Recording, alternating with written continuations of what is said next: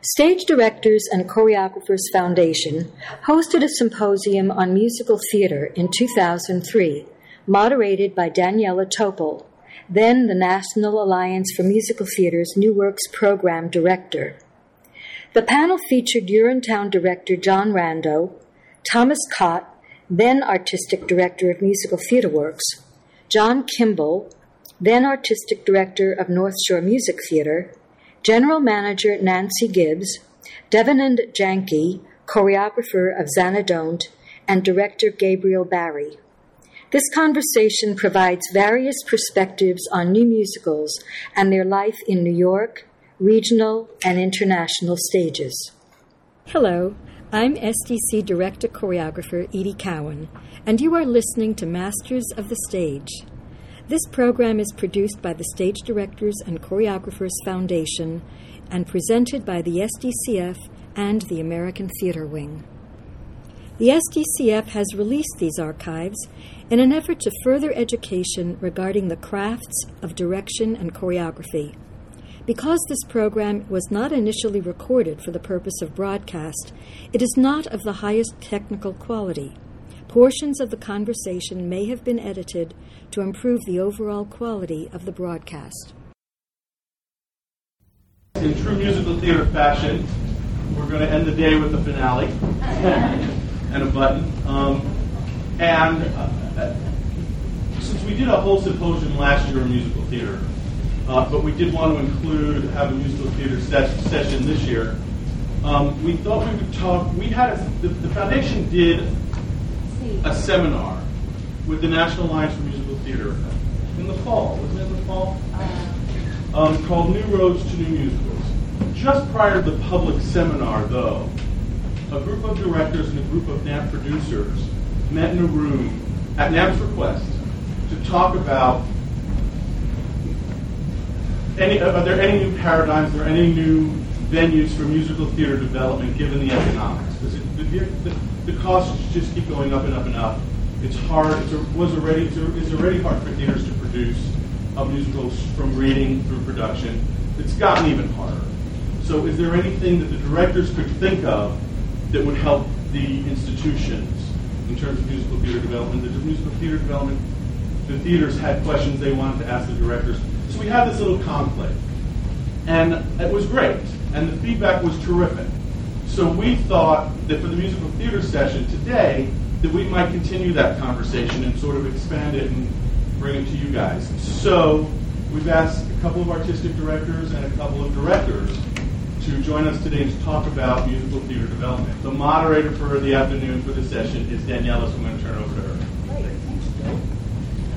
So just to give you a context, the National Alliance for Musical Theater is a service organization for producers and presenters from around the country. And one part of our mission is to nurture the creation of new musicals. And so we have, like Joe just said, a series of forums and dialogues and festivals all about new musical development and production. And there are a series of questions that keep on coming up, which is, what is the path for a new musical from development to production? How do I create a Urinetown? How do I create a Xanadont? Who's creating the momentum for a new musical? Is it the producer? Is it the director? Is it both? What roles do they play in creating momentum? And what we're seeing more and more also is the importance of collaboration and co-production. So how are theaters working with commercial producers? How are theaters working with other theaters around the country? What's the role of the regional theater with the New York theater? And these are some of the questions that we're going to look at today by shooting questions at each of our panelists based on their experience, because they are at the forefront of new musical development and production, both inside of the rehearsal room and outside of the rehearsal room.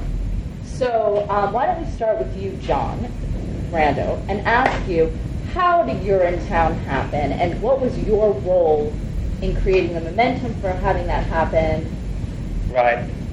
Urinetown, it started as a small idea and about peeing. And that wasn't my idea. Greg Coates, Mark Holman, the composer and the lyricist and the book writer, they had this script that they were developing, and they met with Joe, I forgot his last name, but we used to run the Fringe, and they said, we got this really sick idea we'd like to do for the festival. We'd like to do a musical. If you can imagine Brecht meeting the Simpsons, that would be something that we would want to do, and we think that it's about a place where people cannot pee for free, where they have to pay large sums of money. And he said he thought that was just a terrible idea, and therefore you should do it. And so they wrote it. They had it. He presented it, and they did a version of it. I was not involved with that. They did a version of it at the Fringe Festival, and with success. Then the young producing company named the Araka Group, with Mike Rigo and Mac Rigo, they saw it and they got the rights, and they felt like they could produce this thing and try to take it to its next level. And they called me and said, "Go see it," and I couldn't see it. So I said, "Send it to me, and I'd like to read it," because they thought they knew me, they knew my work, and they thought that I was stupid and twisted and weird enough for what Urinetown is. So I said, "Great." And so I got the script and I read it, and I flipped. I thought, God, it's just stupid, twisted, and weird, just like me. So that's the right script for me. And then from that moment, which was August of '99, I guess, it was a year and a half, a little more than a year and a half before we opened off Broadway. So we opened off Broadway in a special place, which I can talk about in a minute. So it took us a year and a half to get from there to that place. The next step, after I met with the writers and we agreed about where to take the script and where to take the show to the next level, we decided the most important thing to do would be to have a really stellar Broadway cast do a reading of it, just a reading presentation. We booked the New Dramatist space, and we got together this group, because they had only heard it with the Fringe Festival actors peeing all over the floor. No. They had only heard it with the Fringe, and they didn't sing. They sang, but they really didn't sing well. And so it was illuminating for them to actually hear their script with real singers. And we went to the New Dramatist. This was about 6 months after that initial conversation, and we did a reading. It was a wintry day, and I in the meantime, my agent Bill Craver at Writers and Artists, I said to him, "Look, I got the script.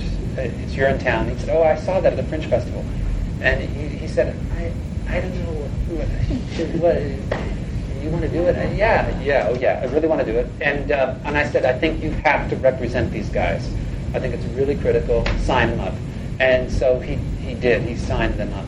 And at that point, this was in that period before the reading, right before the reading, about a week before we were doing this reading, we were not getting the kind of people that we wanted to come. We were getting friends and other people who wanted to hit. There was a good buzz, but we weren't getting the right people. What I mean by that is the money people to come and hear it. And so Craver called Michael David at the Dodgers and said, "There's a reading Thursday at this time. You must cancel everything that you have and go to this reading." And that's actually literally what Michael David had to do. I mean, he said, "I have to see this." And Craver said, No, you must go. You must go. You have to. I don't do this often, so go. We did the reading. It was after the reading, Michael David from the Dodgers walked up to me and said, "It is so bad. It's brilliant. I really want to do this. We're going to do this." And that was perfect. That was exactly what you wanted to hear. Was that he gets how terrible it is. So then it was a long journey from there. After that stage, because what happened is the Araka Group, great, smart, young producers with not a lot of money, and at that point, not a lot of clout in the city, wanted to put on a 16-character musical with a band, so that's a pretty big, hefty thing. So then it was really the relationship between myself, the producing groups, the two groups, the Dodgers and the Iraqas, the writers, and we had several meetings about how to actually make Urinetown happen. And one thing we knew, much to my great distress and much to my enormous, just deeply, deeply angry concern, but it didn't matter. I knew this is the way it should be done, is that we really believed that it should cost nothing to produce this musical. And the Dodgers were really adamant about it. And those of you that know the Dodgers, you know why. But also because no, it's really, Michael was really brilliant about this. And I, much to his credit, we knew it had to be that way, but it was so good to hear it from the old sage producers saying, no money on this, and you guys will really make it work. So that we agreed to that. So then it was about finding a space, and it took us 8-9 months to find a space. We went to several out of the way places. What we all agreed on, and it was a producerial idea, the show had to open under the radar. We didn't want anyone to know about Urinetown at all, that we were doing it, and we didn't want the papers to sort of pay attention to us. A great producerial way to get a lot of people in the theater.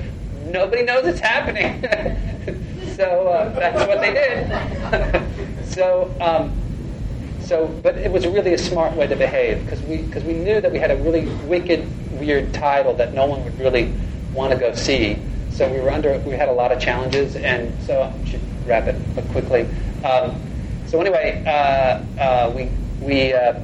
we finally found this place on 54th Street, ATA. Those of you that know it, and we went in there, and it had like blacks, and it sort of had they do plays and stuff.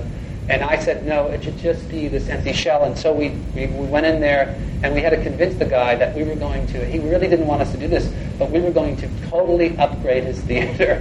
We were going to clean out these rooms that were just packed with stuff and create this enormous, beautiful, carpeted dressing room. One dressing room, we were going to actually fix the toilet for him. We were going to, strip down all these blacks and clean the walls, and we were really ready to do this, and we were going to pay $10,000 to do it. Which isn't a lot of money in our day and age, but actually you can do a lot, especially with volunteer people. And the Rocket Group guys literally had office guys going in and cleaning up the space and doing it. So he finally, after much negotiation, agreed. This was after we had tried to cut a deal with 4 different other spaces, but they all just didn't seem to be right. Jump cut, we're there. We finally got a place. We finally got a date, and we go into rehearsal. And we're scheduled to go Tuesday through Sunday. That's that schedule. And I suggest, because of my schedule, as we hit late previews, I had to leave the city. I had to go away. And I suggest what would really be wise is that if I could come back, if we had a show running Monday night, I could see and work on it and do it before I had to go back away to do this other show. So, but what I really wanted to tell them, and what I did say to them, was that, look, if we perform Monday night, since we're not advertising and nobody knows about us, we can get our friends from the theater to come in, and they could easily help us with word of mouth. This is a 120-seat theater, so it wouldn't be that hard to fill it. And again, we weren't at that point, we weren't interested in money. We were interested in creating a kind of event, a kind of sense of people wanting to see our play. And so it turned out they loved the idea, and it turned out our first time we had an audience was a Monday night, which meant that we had a lot of support there. And we blew the roof off the place that night. And so from there, it immediately generated a buzz without any advertising whatsoever. Because we had a 5-week preview off Broadway, so that was tough because we wanted to make sure we had an audience for it, and so that's how we sort of got where we were off Broadway, and then from there, the show was configured in such a way that we always knew that if it happened to work, if an audience happened to like it, and if the papers happened to be somewhat kind to us, that the eventual journey would be to end on Broadway, And we knew that the one spot on Broadway we would really like to go would be the Henry Miller because it's just a dump, and we wanted to make it even worse. And we did. We made it worse. We beat it up. And one of our guys, when we were putting the lights, all nearly fell through the ceiling. So he put his whole feet through the ceiling. I thought, oh, that's brilliant. When the holes were there, I said, okay, we should have light coming through those holes. It just all became about that. That's enough. That's the story. Great. Well, thanks for the inside scoop on that. Switching to a different part of town, Nancy, can you talk a little bit about Bat Boy and how that project came to be and your role as a commercial producer with it? Bat Boy was started with the Actors Gang in, I think, someplace between 95 and 97. The authors are all live in LA, and one author now has their various jobs out there. And they did a workshop at the Actors Gang. It was actually the director who eventually did Scott Ford saw it out there. He had a meeting with them and he said, look, this is the way you should do it. And Scott was the one who conceived playing everybody in double parts. And so that, because when I believe at the Actors Gang, it was a full cast. So that was a cast as large as your cast. That won't fit in an off-Broadway theater. Because I talked to your guys about that. I said, you can't do it off-Broadway. You can't make the figures work on a 16-character musical off-Broadway. You can't. It won't work. And so then the authors applied with Richard Rogers Foundation. It's actually the Academy of Arts and Letters. Richard Rogers grants out every year. They give development grants out. They give production grants out. And they received a Richard Rogers grant. And they connected with the directing company, and they did an intensive 2-week workshop. They did, and with like 4 performances at the end, and that was all. I had been working with a group of off-Broadway producers about developing new musicals and trying to figure out a way to develop new musicals in New York without going a regional route or trying to figure it out. These guys were obviously doing the same kind of thing. And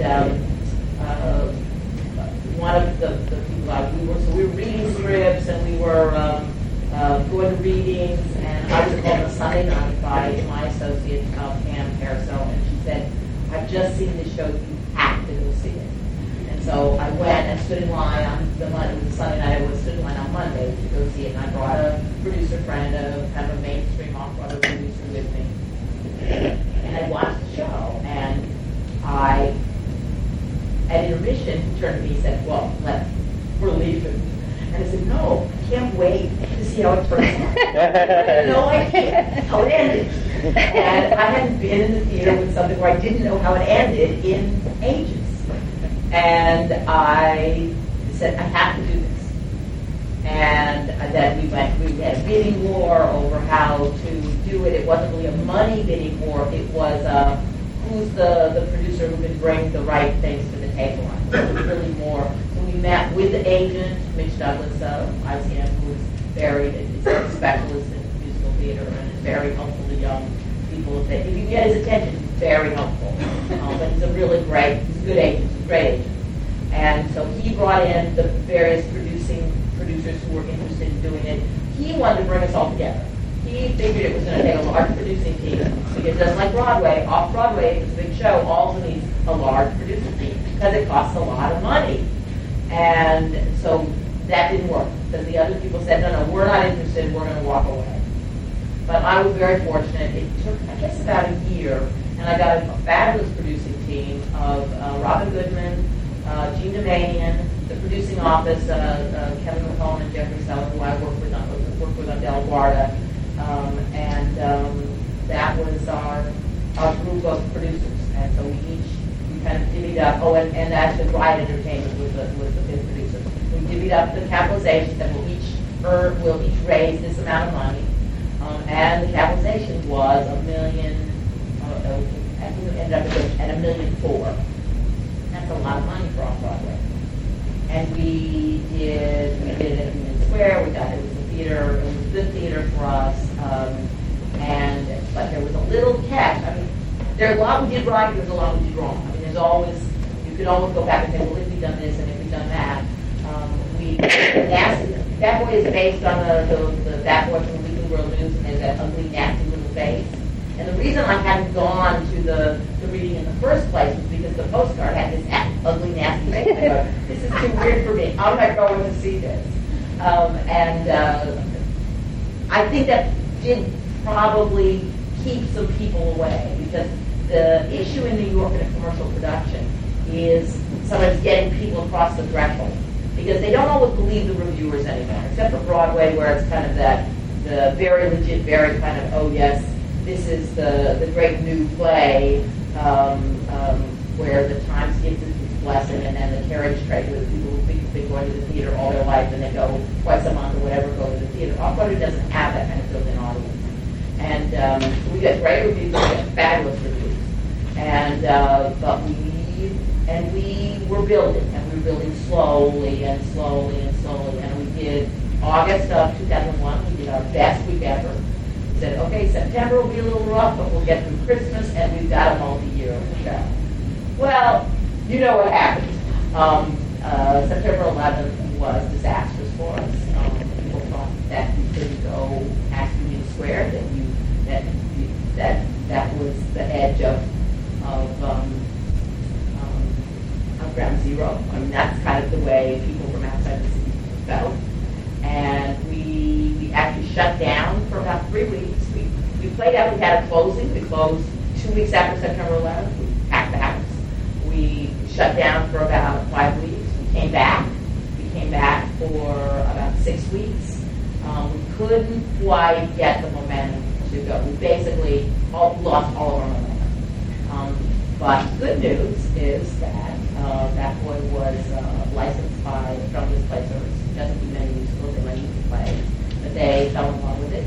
And it's being done in almost every edgy little theater in every city in the United States. So Boston is reopened for the third time.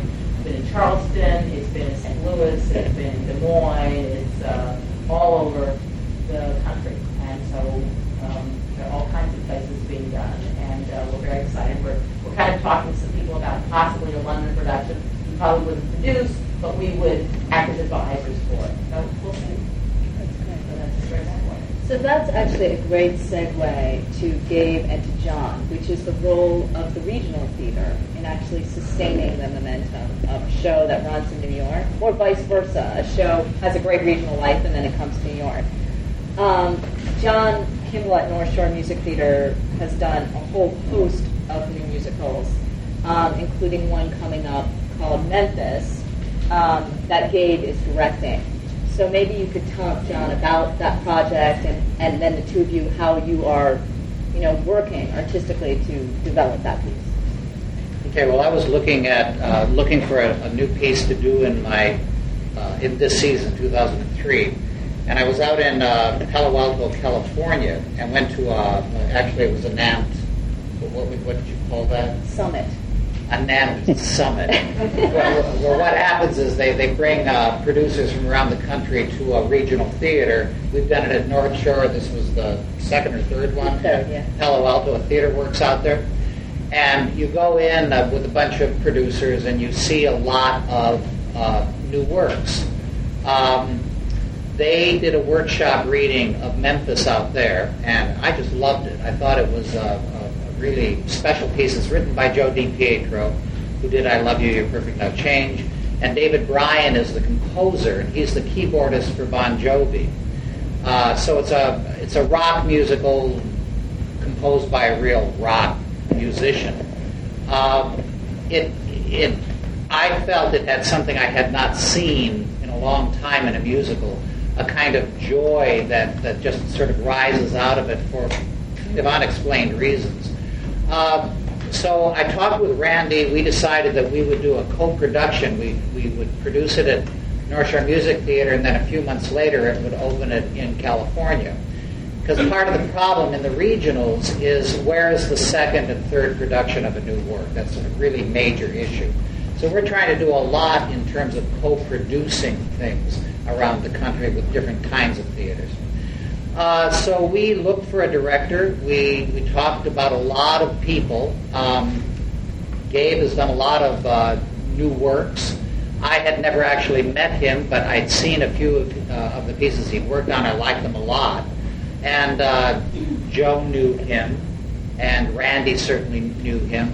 So we talked with Gabe. He decided to go with the project, and we did a reading of it just a month and a half or so ago here in New York.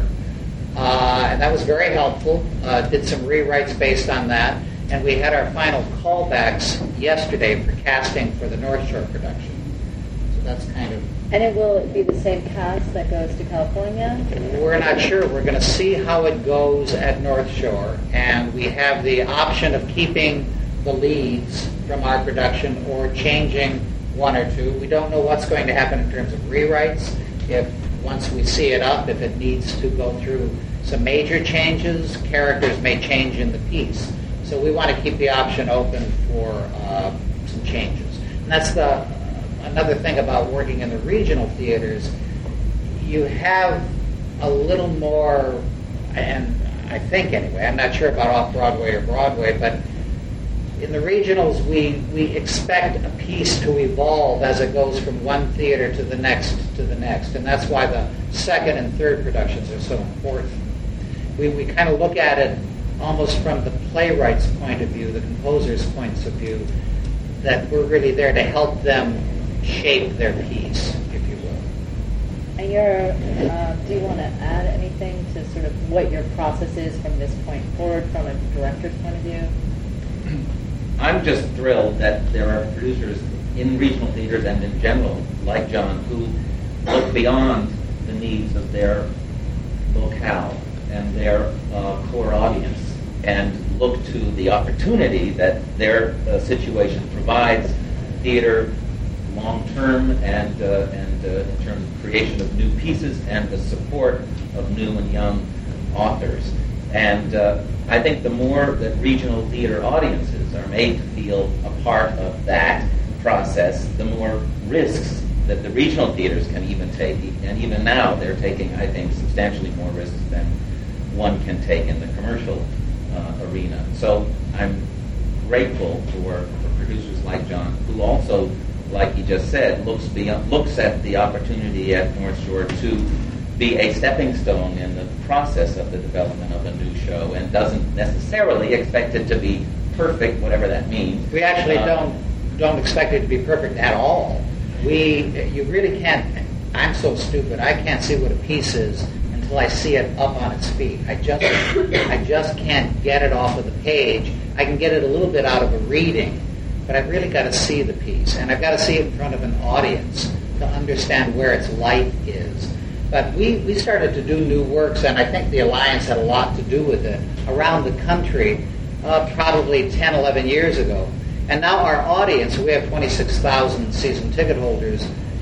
Half of them, we ask them, do you like it, don't you like it? Half of them like the classics, half of them want the new works. They only want new works.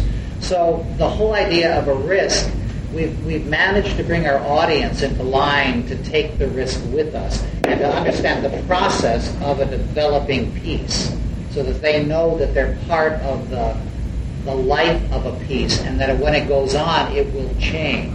Didn't mean to interrupt. No, that's a good word.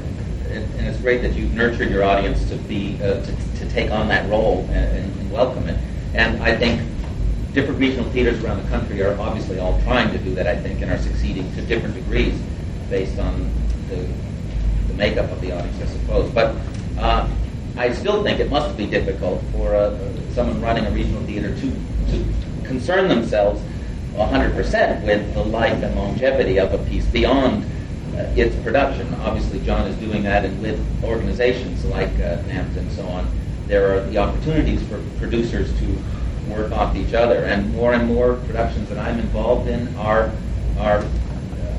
their production depends on having a couple of the interest from more than one theater, just because of the costs of doing the show. And every regional theater wants there to at least be the potential for new life. There is a new person at the Goodspeed Opera House where I work often who's dedicated now, Bob Allwine, to just trying to find futures for pieces that they are planning to do or would like to plan to do. And that's exciting that regionals are now making that part of their job to look out for future of the piece. It's interesting in our project together with Memphis, we're going to be converting the show from the round to a proscenium situation. It's wonderful that hasn't stopped them from finding partners. That you and obviously that will be one of the things that we spend our time with in the layover. But we'll also be looking. The only people worried about that are directors and choreographers. Other than that, there's no problem. I think then we'll have a show that can go either place. That's right. But I'm also realizing, just to finalize this point, that it has also become extremely helpful for young or not so young, eager producers, experienced or inexperienced, to latch onto a piece, as the Arrakis did with Urinetown, as in our case, there's a gentleman named George W. George, who is Rube Goldberg's son.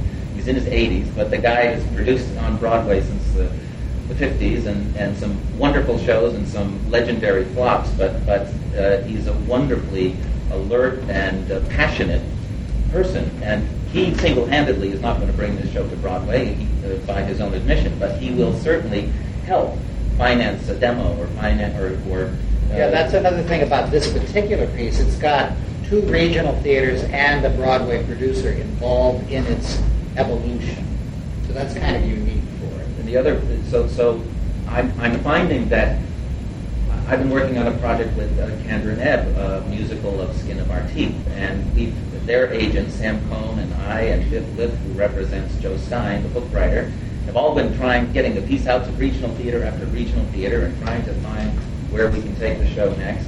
And just now Marty Bell has come on board because he reread the piece after not having seen it since we've been rewriting it, and is now passionately involved in trying to get it somewhere. And it's as of his involvement that the regional theaters are starting to now go, oh, we want to do it, and we're doing a reading next week for the Long Wharf, where we think it will be an ideal place to premiere this new draft of the piece.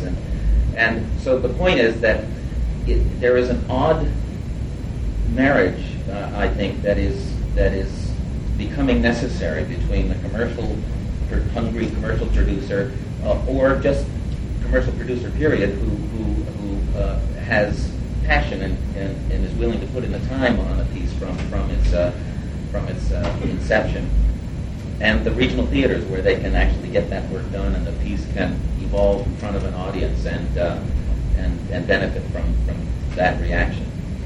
And it's creating a network in the purest sense of that word, networking, but creating the network, which is what Nancy just talked about, from the Fringe Festival to Broadway. I mean, all the different network that you're talking about here. You started to say a piece from its inception, which we haven't quite talked about right now. You know, a piece before it's actually really formed, because you saw Memphis. It was formed. Nancy saw Bat Boy. It was, not perfect yet, but it was formed. So Tom works at an organization called Musical Theater Works, and for those of you that don't know it, it really does nurture musical theater writers and their development of their work. And they've just started a commissioning program for writers. Can you talk about why you created that program and what you hope to accomplish, and also what the role of directors is in the development and commissioning work? Sure. Well, I've actually only been there 6 months. I came from Lincoln Center Theater, where I was in a variety of hats for about 18 seasons. And when I arrived, I inherited a situation where they were trying to create a resident writers group at Musical Theater Works. So about 12 or 13 writers, the so-called 3-name writers: Jason Robert Brown, Michael John Lacusa, Ricky Dean Gordon. You get the idea. And for lots of reasons, that program never really came together in a satisfactory way. But the impetus behind it, the impulse behind it was correct, I think, which is to create as much of a nurturing environment as you can for artists, not just writers, to create work that is a gamble. I mean, I think the things that John responded to, that Nancy responded to, that Gabe and John here are responding to, are things that they feel passionate about, and they're not necessarily, if you look at them on paper, I mean, a musical of people who have to pay to pee, it's crazy. I mean, I saw the reading of The Dramatist, and I thought, this is the most great musical I've ever seen. I go to readings all the time. Who's going to produce this? And it takes someone who's passionate like Michael David and the Rocco guys to say, we have to do this, we must do this. Or Nancy to get so excited after seeing at intermission saying, I want to see what happens. That's the kind of environment that you want to create. And so my thought when I got there at Musical Theater Works in January was to say, let's not throw out everything when we throw out the resident writers program, but to create some sort of mechanism to encourage people to try some odd things. So we began to commission people, some of whom I'd worked with before and some of whom I'd not. And in one of the three cases that we've commissioned Merchandise for, it was the director who came to me, Chris D'Amboise, with an idea for a piece about the end of vaudeville, and a chapter of history that I knew nothing about. I knew something about vaudeville, but not about the thing he was talking about. And so he and this composer, Mike Ogborn, are creating this piece in our theater, and they come once a week, and they work in our rehearsal room, and they're writing it from scratch, which is great. Another piece that we're working on came to me from a guy who's never written for the theater before, but knows musicals probably as well as anybody. It's Bill Rosenfield, who was for many, many years the head of cast albums at RCA Victor, and worked at the Public Theater and many other places in his early career.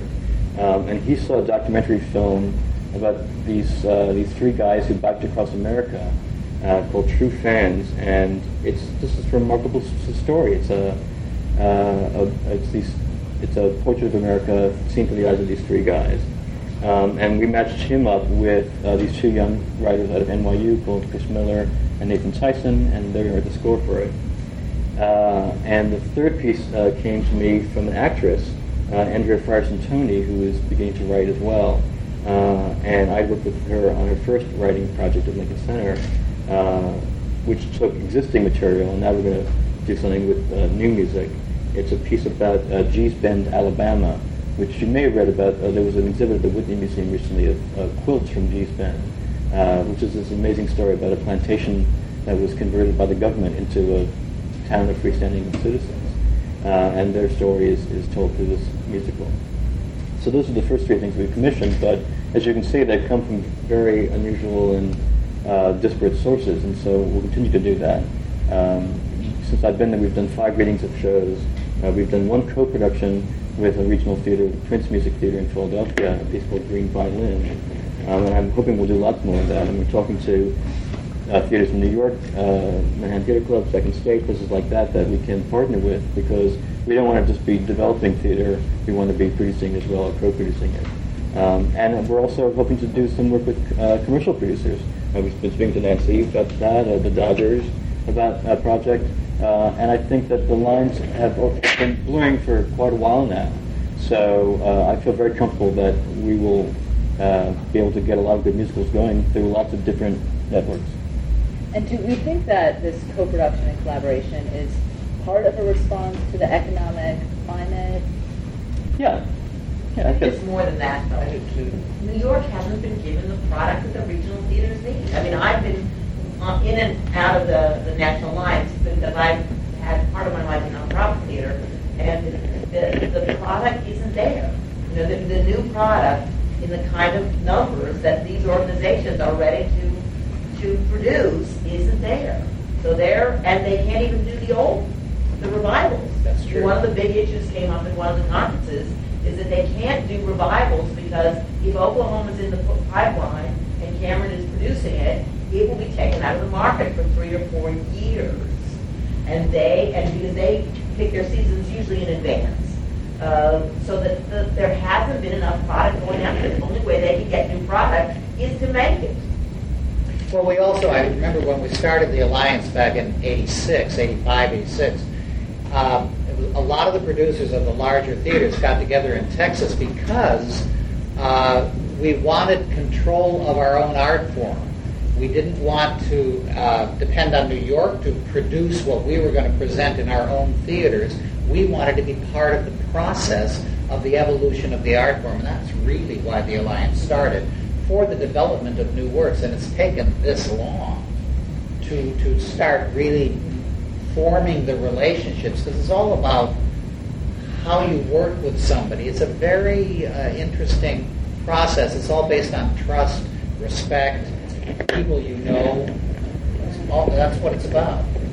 So, Deb, we haven't gotten to you yet. How did Xanadu happen for you? I wasn't at the last panel, so I'm not sure. You talked about how you got the gig. I actually didn't, but producer Jack Daglish had known me for a number of years. I had performed in Cats with His Lover like 12 years ago and had been sort of following my work over the past several years and had known that I had started directing and choreographing, and saw me in step class one day and said, "Oh, I hear you're directing. I have this piece that I saw up at the Yale Cabaret," and he gave me the CD, and I listened to it, and I thought it was awful. I thought it was so, honestly, it was the worst thing I'd ever heard. And he asked me to come in on the first reading of it, to just a bunch of friends sitting around singing and reading it out loud for the first time here in New York. And basically he just sort of gave it to me and said, do something with it, you know? And it's sort of in the, I guess, 2 years it took to get it to where we are now. We did several readings of it. The first reading I was in, the second reading I choreographed, the third reading I was the director on, and then we did a production at Amos Musical Theater for a month off-Broadway at the Kirk Theater, and it sort of just built momentum. And I have to say, just the journey of when I first listened to the CD to how much I love the show now, it's really been so exciting. And I think part of the reason it has been so successful is that Jack, the producer, has so believed in it and so has trusted me with it. You know, it's that is like a director's dream, to have a producer who's so nurturing and so trusting and so. And I think a lot of the reason it's so successful too is that everyone involved with it really was very green. I mean, experienced, but very we're not known in business. You know, we're unknown to love what we do and are very good at what we do, but just have never gotten a chance. And it took a huge leap of faith for him anyway to invest all this money in all of us, the designers, the writer who was just out of college, the director, choreographer, all the actors in it are like all right out of college, super talented. And I think that's what has made it so special and so, and I think what has made people so attracted to it. I don't know. Yeah, absolutely. It's an interesting process. It's like, who's triggering the momentum of a show? And in this case, it sounds like it was Jack. Jack, yeah, he saw something in it, and was he the one saying, "Now we're going to move to the Houseman Theater"? Pretty much, yeah. I mean, it was, you know, obviously it always ends up being about money, you know, we were always trying to improve it, do rewrites, trying to make it better, trying to get investors in, and, you know, I primarily was on the artistic end and creative end of things, trying to make it better, trying to make something that I would enjoy watching, you know. But yeah, it was him single-handedly that basically did it. You know, I think he's absolutely brilliant or absolutely insane. I don't know, one of the two, you know. And now it's, you know, we're off Broadway and hopefully we'll be there for a while. We'll see. So let's open it up for some questions that you all might have about these shows or other work or just in general. I can't really see very well, but oh, great, down here. I have a question for Dave Barry, only because I'm so in love with Florence, and I so thought that it was what, in a sense, the community at large needed in response to 2001, and I do not understand why it's not here. I thought perhaps, given what I'm hearing in terms of how things get connected because people know people, and they decide to take things on, I don't understand why it's not somewhere. Good question. She's mentioning King of Hearts, which is a musical that opened on Broadway in, 75, 76, something like that, starring Robbie Benson did the early one, and then Don Scardino opened it on Broadway, and and it opened during a newspaper strike, and also was, by all accounts, overproduced, and closed quickly, or fairly quickly.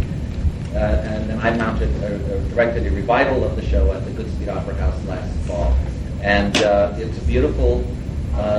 It's a beautiful show, and thank you. And I agree with you about the content of the show. I think it's a beautiful piece that deserves to be seen, and I share your frustration that it has not resurfaced here. I think it's tricky when a show has had a shot in New York on Broadway and not cut it for whatever reason. It's tricky for any producer to sink what is now proportionally 4, 5, 6 times the money that it would have cost when it was originally done into it and try again. I can't say I blame them because it's already been sort of run up the flagpole once kind of thing, and it's a tricky thing. There's been, I'm trying to think of I'm thinking of Kiss of the Spider Woman and a couple of shows that opened near New York and got bad reactions, but then came back and did okay and ran, in that case, of Kiss of the Spider Woman for a few years. But it's tricky to find those examples, and I think that's one of the frustrations. And so likewise, because of the increasing hope of regional theaters to continue their work with the eventual sort of end of the tunnel or whatever being New York, I think it's hard for other regionals to say, oh, I want to do a production of that, because they look down the road and say, well, where is it going to go after that? And it's too bad. And I think, a tour of the show would probably make really a lot of sense in light of that, because I think it can and did and would get good critical reaction now. I don't know about in New York. It's tricky. The piece is also somewhat, I want to say, sentimental in the best words. And I think sentimental pieces in New York just have a tougher time, in my experience. They just do. I don't know if your experience is jive with that, but it can be tricky. Audiences may go nuts for them, but it's tough for critics to get on board all the time. In New York, I just find it's a kind of a rash generalization, but that's the only explanation I have. And I think there is ongoing efforts to remount the show. But I'm not familiar at all with the 1975 production, but was your production very different? I imagine it's very different. Well, it was different certainly just by the contrast of the spaces. The original production was in I think it was the Marriott. It was a big theater, and the sets were extremely expansive and so on. And we were in the small stage at the Goodspeed Opera House, which is about a 20-foot patch of stage with literally no wing space at all and no fly space. But frankly, I love those kind of limitations for any show, essentially, because it does force you to be creative. But for this particular show, it worked. It really brought it down to, as I think it always should have, no matter what the budget, to the people and to the characters. So it helped us, I think, in that case. And I know the authors felt certain relief and joy at seeing a production that was closer in their minds to what they had envisioned in terms of that scale. Well, I thought that the intimacy is one of the things that worked for it. Yes, exactly. I mean, absolutely, because each person that was on the stage was so detailed. Mm-hmm. I've never seen that in a musical before, at least not this way. Well, if you know any producer friends, I'll talk to you. This is a question about future audiences and bringing children and families to see musical theater. With Frog and Toad on Broadway, and I believe struggling because of the ticket prices, and excluding a Disney, which can afford $10 or $20 million for production, where is the place for family musicals in your world, as you see it?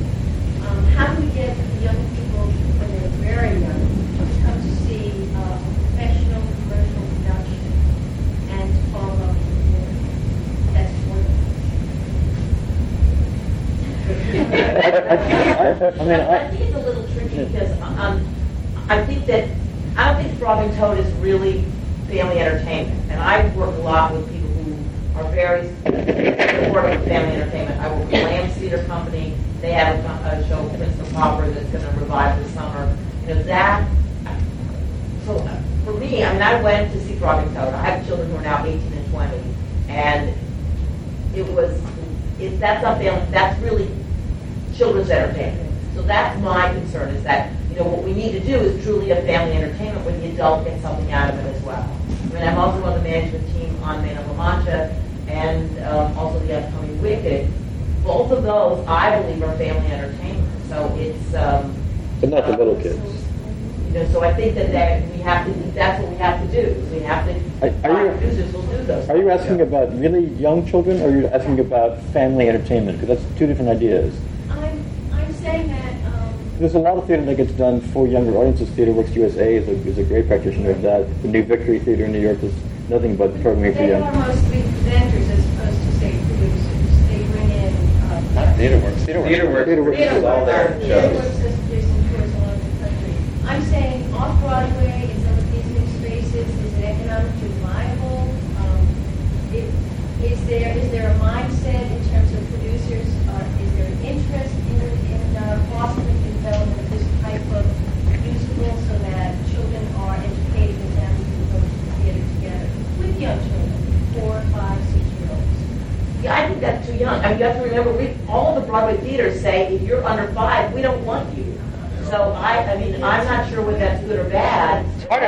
In the positions. I also think it's hard enough to get college-age people to come to off-Broadway. I think the trick is also to support any show off-Broadway. There's going to be a minimum ticket price of whatever, $35 to $50, and that's, I think, going to be tougher for a family to justify paying that kind of money for a 3 or 4 or 5-year-old kid. So they go to off-Broadway. There's lots of off-Broadway theater companies that do children's theater, and that's why. So I think it is tough. You have to go to the regional theaters. Theater. We do a lot of family entertainment kinds of things. Regional theaters, John, like so many of our theaters, actually have new musical programs for families or sort of under a certain age. It happens all over the country. It just becomes very hard in New York City. Here, Ensemble Studio Theater, which is where Frog and Toad came from, right? And then Tada, and there's other children's theater companies. Right, Rossi? And there are a lot of off-Broadway companies that do. I don't think there are enough parents who are going to take little kids to the theater to support an ongoing commercial production.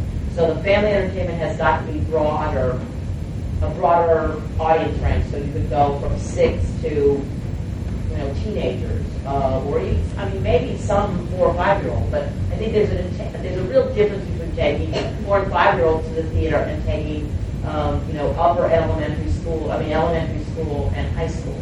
And I don't think there are enough people who are. We don't have that audience. I don't know how to develop it. And even the regionals. How long do you run a children's show for? We're not talking about we do Peter Pan. Well, yeah, that's 3-4 weeks. But you've got Annie, you've got 42nd Street, you've got Thoroughly Modern Millie. These are all family musicals, yeah. But they're not really for little kids. Elementary school kids. Or preschool kids. So we'll switch gears for a second. Over there. Yeah. I was just wondering, this question, I'm going to direct it to the doctor. You were talking about how at the North Shore, when you see something, you're not expecting it to be perfect, and it might start out one way, and then the character might change in a rewrite, and then it's hard for you to see something until you see it up and produced. But my question is, what are the elements that definitely need to be there for you to know that this is going to be a viable production? Or if specific things are missing, how do you go about telling the artists you need to include these things, otherwise this thing will never get on the screen? I think it's the same with anybody sitting up here. It's entirely how it hits your heart, what your emotion is to the piece, and what makes you want to be involved with it. You have to have some kind of connection with it. What are types of things? What tangible things can you think of would elicit that kind of emotional response? I look for things that are a kind of celebration of life, something that celebrates the human spirit. That's why I'm in musical theater. Musicals take that just a little higher, and it kind of bypasses the intellect and goes right into the heart. That's what excites me about musical theater, about theater in general. It's a really hard thing to define. I know it, but I've spent a lot of years figuring it out for myself. It's going to be different for Gabe, different for John. Well, can any of the other I think. Well, if a friend wrote it, that's always. Then you have to read it because they keep calling you on the phone, and you haven't read it for a while. I always look for good stories, personally. Something that you can kind of thing that you can sink your teeth into. That there's some journey that the central characters go on. I tend not to respond to things that are sort of conceptual reviews or that kind of thing. I like entertainments like that, but for me personally, for what I want to try and produce, I think it has to be some sort of human story. Thank you for listening to Masters of the Stage. This program was made possible by support from the Stage Directors and Choreographers Society, the national labor union celebrating 5 decades representing the needs and aspirations of its members.